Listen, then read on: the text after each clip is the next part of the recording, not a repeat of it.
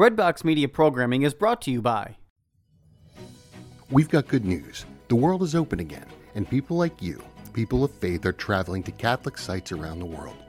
Want to travel with exceptional Catholic leaders this fall, next year, or in the future? Are you looking to see specific sites, celebrate traditional Latin Mass, or travel to destinations without vaccine requirements? We are here to help you deepen your faith on pilgrimage. Give us a call at 1-800-842-4842 or visit us online at selectinternationaltours.com. Select International Tours is your pilgrimage company, and we have the perfect Catholic trip for you. Are you looking to serve God and society? Consider putting your gifts to work as a lawyer. Ave Maria School of Law has been educating faith-filled lawyers for over 20 years.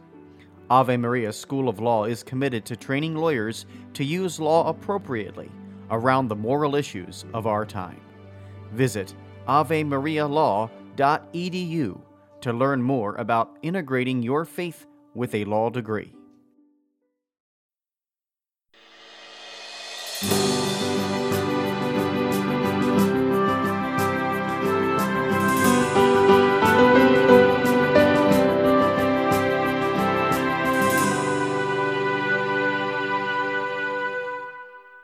Welcome back to the Shepherd's Pie, a slice of hope to raise faithful kids. I'm Tony Kolank. I'm a professor at Ave Maria School of Law.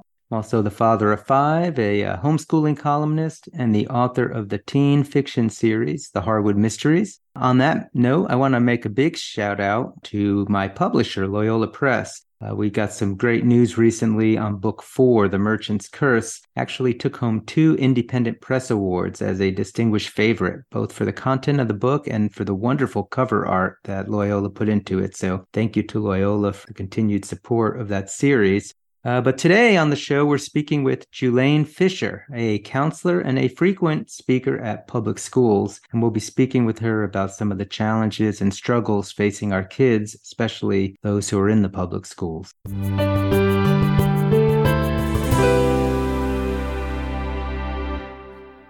My guest today is Julaine Fisher, a licensed professional counselor turned fiction author. Her middle grade novels, Sour Lemon and Sweet Tea, and Sour Lemon Strikes Out were awarded the Selah Award in 2020 for the best middle grade novel, and they were also readers' favorite 5-star reviews. Julaine is a frequent public school speaker. She's presented her writing strategies and strategies on literacy to 14,000 students in grades 3 through 8, with her powerful message of never give up, which we'll hear more about today. Julaine and her husband live in North Atlanta. They have teenage twin boys and a few dogs, and her young adult near-future sci-fi thriller, The Text, is actually going to be releasing later this year in September. Julaine, welcome to the Shepherd's Pie. Thank you very much for having me. I'm excited to be here. Maybe give us a little bit of background. How did you go from being a counselor into being a fiction author writing for especially middle schoolers and teens? Unlike most authors, I had no intention of ever being an author. I was not a good reader or a writer when I was a kid. Reading was very hard for me, very slow. And I like to really share that honesty with kids because I always see kids nodding their head in agreement with me because there just are some out there who are like me who just, haven't grasped that yet. And so I share with them that if I'm standing here in front of you and I can do these talks and I can write books, then you can do anything that you want to do. You can achieve anything because it's really, truly a miracle. In fact, when I told my parents that I was going to write books and have these books published, I think they were quite shocked. It's just no one expected that from me. But I was a licensed professional counselor. I practiced until the birth of my twins, and then I stayed home to raise my children. And when they were very young, I was helping with literacy in several Title I schools and also in my children's elementary school. And I just got the idea that writing a book for children might be fun. As many books as I read, it really just came from an inspiration from another lady who also was a twin and shared her stories with me. And being a mom of twins, I got inspired to write a book about a whole bunch of twins. So that's how it came about. And that sounds like a lot of fun. And like I said, I love these titles. Maybe tell us a little bit about the premise of your Sour Lemon novels. Sour lemon and sweet tea is definitely, you can tell there's a little southernness in that. And yes, I am from the South. The books are set in the South, but they're really true to anyone who's kind of been raised in a more rural environment. The year is 1979, before cell phones and social media took over the attention of our children, and children would play outside.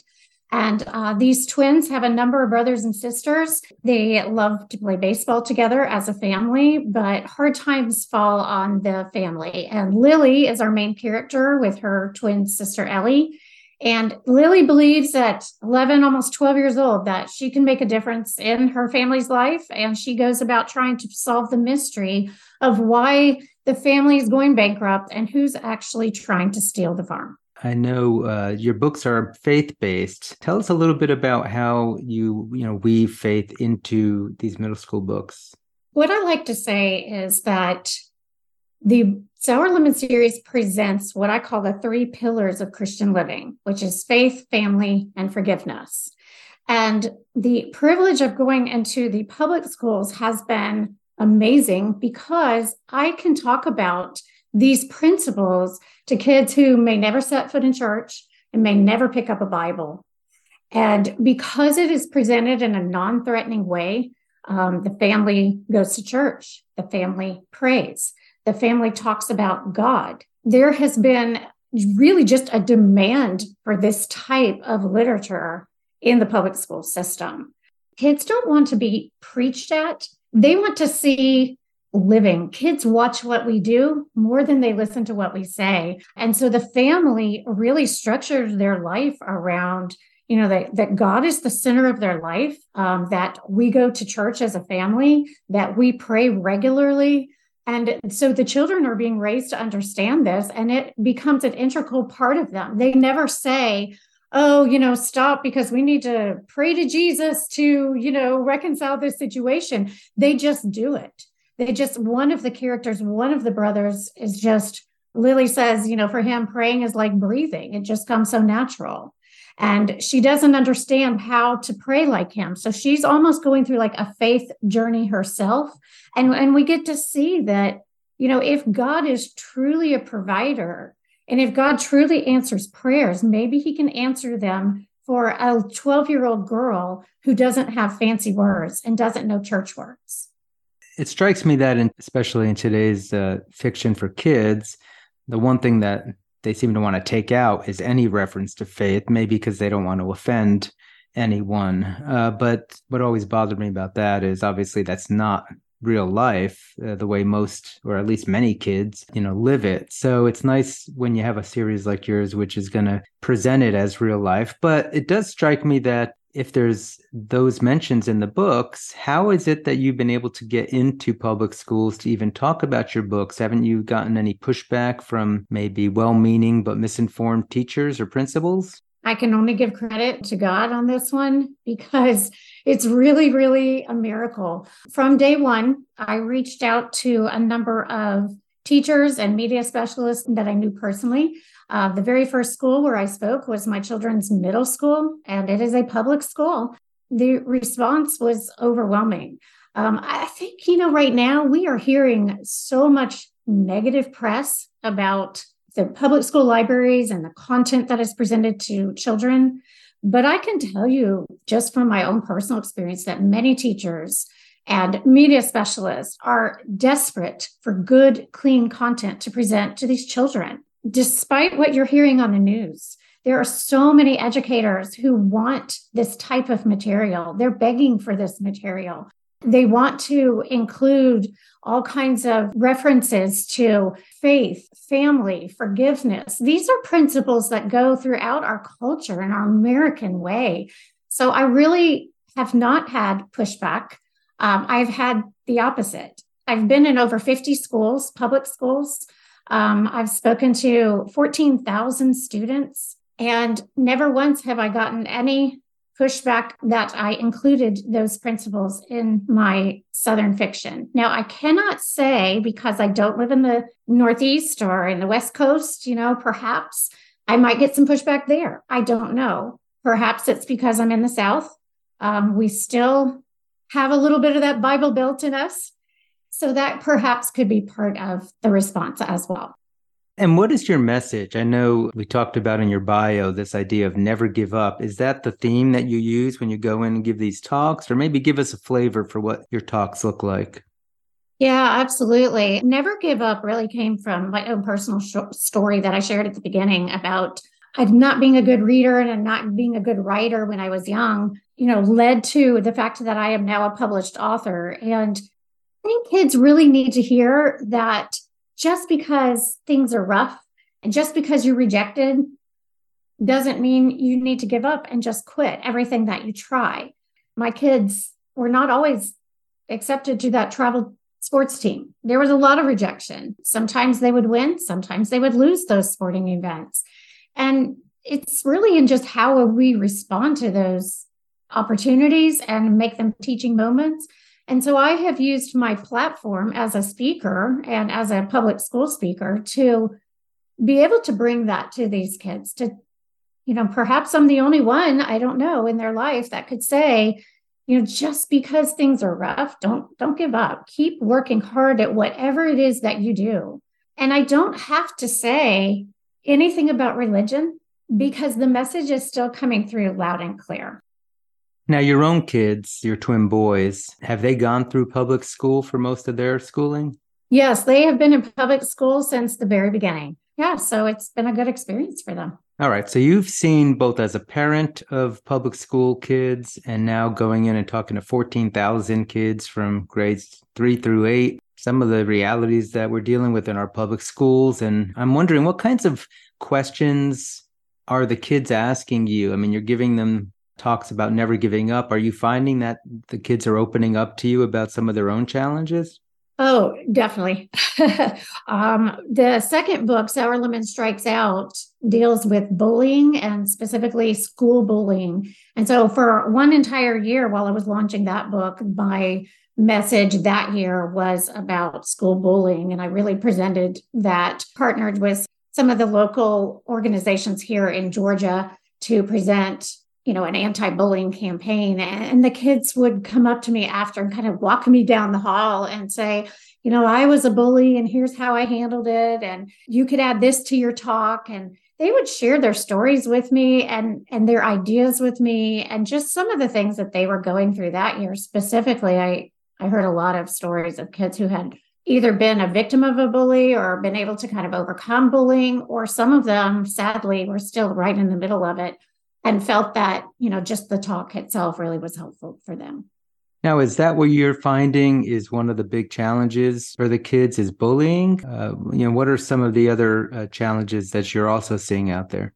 Well, since that time, I kind of went back to my theme of never give up and kind of using that as the talk. And it's really because of some of the things that are becoming more clear to me of what's going on today in our society and specifically in our schools. As a licensed counselor, I specialized in anxiety disorders, and I really saw the struggle between a person who wanted to or who felt wanted and validated and the state of their mental health. So if we go back in time a little bit to the year 2007, if you think about it, what happened in 2007 that is affecting Gen Z right now? And that's the release of the iPhone. These kids have never known what life is like without a phone. Whether that phone was to distract them, to educate them, to entertain them, life is different for our Gen Z kids.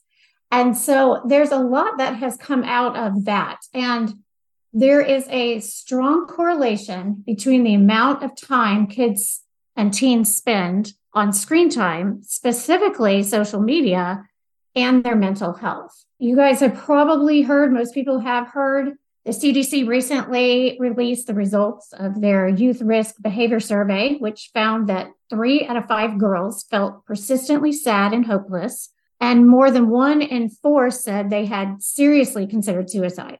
When we hear that teen depression and suicidal ideation has increased 60% in the last 10 years, it's alarming. And we realize as a society, we have to do something for these kids. I like this quote from psychiatrist Dr. Clifford Sussman, who also studies gaming addiction. And he said, the more time one spends online, the more down regulation occurs, causing a decrease in our ability to feel pleasure. Considering kids spend and teens spend an average of about 6 to 8 hours online, with 2, 3, 4 hours of that being on social media, it's no wonder that depression has increased. So while social media has a number of positive benefits, it's also created unrealistic comparisons. Is it your view, or is the data showing that what is causing this spike in teenage depression and anxiety is in fact social media and some of these unrealistic comparisons? I think the data is showing that is one contribution, yes. Whether it is the cause, I cannot say. I just, from my personal experience, from as a counselor, as a mom, as one who has talked to a lot of parents and a lot of kids, there is a definite correlation in the mental health of kids and how much time that they are spending on this social media. Last week, for example, I spoke to a group of 4th and 5th graders, and it was for Read Across America Day, and a lot of the kids were dressed in costume as their favorite character. So I commented to one little girl, her costume was beautiful, and I said, you really are beautiful. And she immediately responded to me without hesitation and said, no, I'm not. I'm ugly. And it struck me. I thought, why in the world would this pretty little girl say that? And I just got to thinking about the correlation of this unrealistic comparison. I like to describe social media sites as like kiosks in a mall. Imagine yourself, you're going to the mall to buy a pair of shoes. And on your way to the shoe store, 40 or 50 people stop you to either sell you a product or a service. They're literally, like poking you almost in the face, standing in front of you, blocking your way.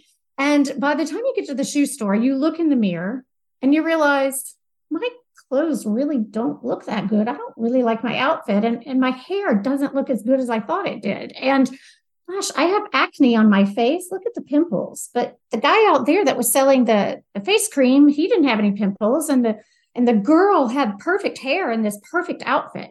So you turn around, leave the shoe store, and you go back and you buy everything that they were selling. Then you go home, you post it on social media, you try on the clothes and you fix your hair, you post on social media, you get maybe a couple likes, no new followers. So then you post again, and then you buy more.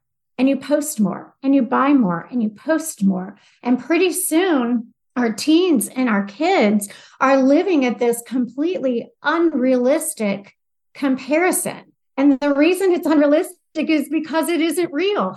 They're showing you their best side. The influencers have been given these products for free to test on the market, which is us. They're testing it on us to see what we will respond to see what our kids will buy. And our kids want to go out and buy all these things. They want to be beautiful. They want to have the perfect hair and the perfect clothes like the influencers show.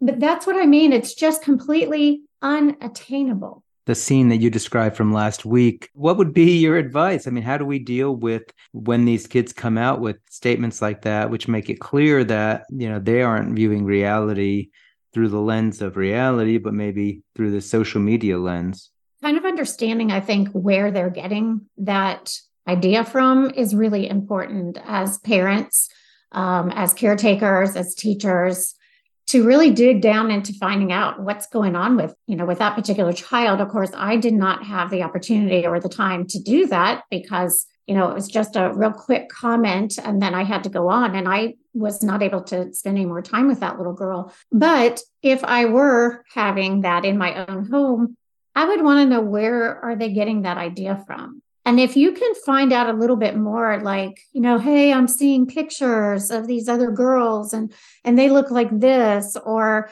for my boys, they're seeing these influencers with car modifications. They're driving now. They want to fix their car and they see these amazing cars and they think, oh, I can just go out and do that. And I can do these fancy videos and make millions of dollars and not have to finish my education. And trying to understand, where are they getting their ideas? whether the child is at a Catholic school, a Christian school, a private school, or a public school. It seems to be a pervasive theme that screen time and social media is out of control with these kids, that they do not know how to limit their time. And it is something that is affecting their personality, their learning, as well as their self-esteem. All right. So what can we do then? If you're a parent or a teacher or a speaker going into these schools and you're talking to kids, is there anything we can do to help kids deal with this? I think there is a lot that we can do. And I think I want to present it first with Scripture. Scripture tells us in Luke 12:48, much will be demanded of a person to whom much has been given, and even more will be asked of a person to whom more has been entrusted. So as believers in Christ, we've been entrusted to speak truth to those who will listen. As an author, as a speaker, if that is you, you've been given an opportunity. As an educator, you've been given an opportunity. And that Scripture reminds us that to whom much is given, much is expected. For me personally, what this looks like with my upcoming novel is that I've added a segment called You Matter. And I'll be speaking to a lot of older kids, a lot of older teens. And I really want to focus on this idea that kids and teens have significance, that they have value in our society, that there are changes that they can make in their own life and in the life of their family, their society, their community, and that those changes matter. I think they don't feel that anybody's listening. They don't feel validated. And so if we as parents, grandparents, educators can help them feel validated and feel that their contribution to life matters, I think that will also go a long way. There's a couple other things that I've thought of, and I'm sure that there are other people who have ideas that they could, send to us for some suggestions as well. But I think when we think about the amount of time that these kids are spending on social media, perhaps we can suggest, what if you took, a week off? What if you deleted that app for a week? A good friend of mine works with some youth at our church, and she suggested this to her teen girls and really challenged them. And not all of them took the challenge, but some of them did. And they deleted one particular app that they were feeling like they were spending too much time doing. They came back the next week and they discussed it. And she said, what happened as a result? And they said, I had more time to do other things. I did things that I haven't done in a long time because I was spending so much time on this particular app. And she really dove into the self-esteem too. How did that make you feel? And the girls all reported, I just felt better. I felt better about myself. I stopped comparing myself to all these people online. If you need further proof, the New York Post actually reported a study recently. This came out of the Children's Hospital of Eastern Ontario Research Institute that showed that teens' body image significantly improved by cutting time on social media in half. The change was immediate. These kids saw themselves as more beautiful, less fat, less ugly. And, it just doesn't take a rocket scientist to figure out that less time comparing ourselves gives us more time to see the reality of who God sees us, that we are truly beautiful and that we are unique and that God has created us to be exactly who we are at this particular time and day and with the exact family He's given us. You mentioned your new book, which is coming out in September, and we haven't even had a chance to talk about that. But what I'd like to do today is save my entertainment segment to talk about your upcoming release, The Text.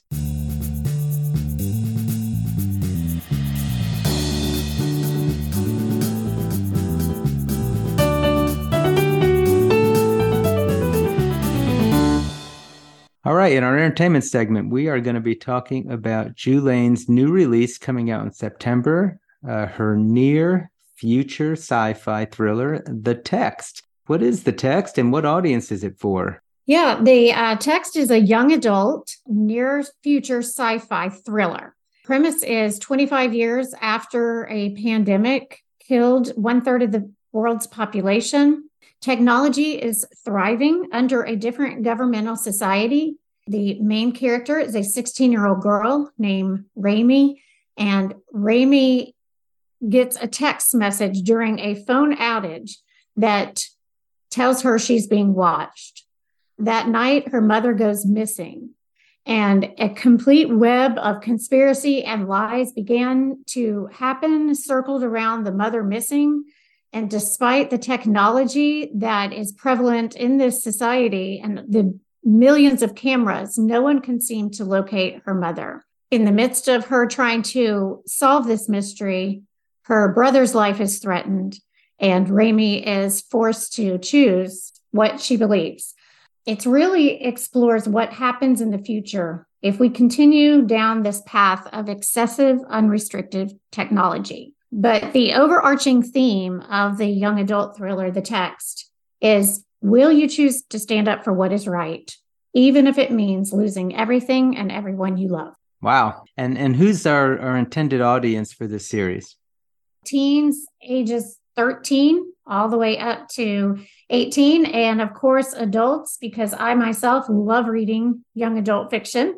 So I'm a big consumer of that market as well. You know, it's funny because my wife teases me because when I talk about my young adult or teen series, also I say things like that too, and she's like, "Yeah, but the market can't be for adults too if it's teen fiction." But yet there are, plenty of adults who enjoy reading young adult books. I loved Your Merchant's Curse, the 4th book that just won. Congratulations on all those awards you just received on that.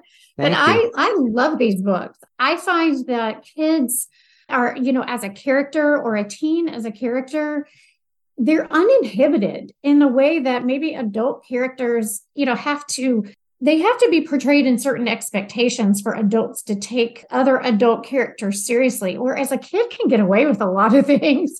They can get away with saying things that an adult could never say, making a really dumb choice, but it's all part of the story. And you get to see these teens and these kids make some really dumb choices and then realize by the end, wow, they really came about. And I love dystopian. I love the post-apocalypse series. And so I kind of weaved a little bit of that idea into this book, The Text. And so you'll see these characters really going from, I really didn't know there was anything wrong with my society, to becoming leaders within their community. So, all right. So if folks want to get a hold of your new release when it comes out, or some of your Sour Lemon books, or learn just a little bit more about you, where should they go? So they can go immediately to my website, JulaneFisher.com. The Sour Lemon series is going to re-release the 2nd edition in April this year, and then the text will release in September of this year. And so I also am on Facebook, Instagram, and occasionally Twitter. Yeah, we'd love to hear from my readers, and let me know what you think about these books. Wonderful. Well, Julane, it's been so nice having you on the show today. And thank you for sharing your expertise as a counselor and also as somebody who's going into the public schools. I really appreciate you being with us today. Thank you very much for having me. It was an honor. But unfortunately, that is all the time we have for the show. We've been speaking with Julane Fisher about the struggles our kids face in and out of public schools, especially with social media. Again, this is Anthony Barone-Kolenc. If you have a question or a topic you want me to cover on the show, just drop me a line on my website at anthonykolenc.com. And if you visit there, you'll also learn more about the Harwood Mysteries. Until next time, may God bless you and your families as we work together to raise faithful kids.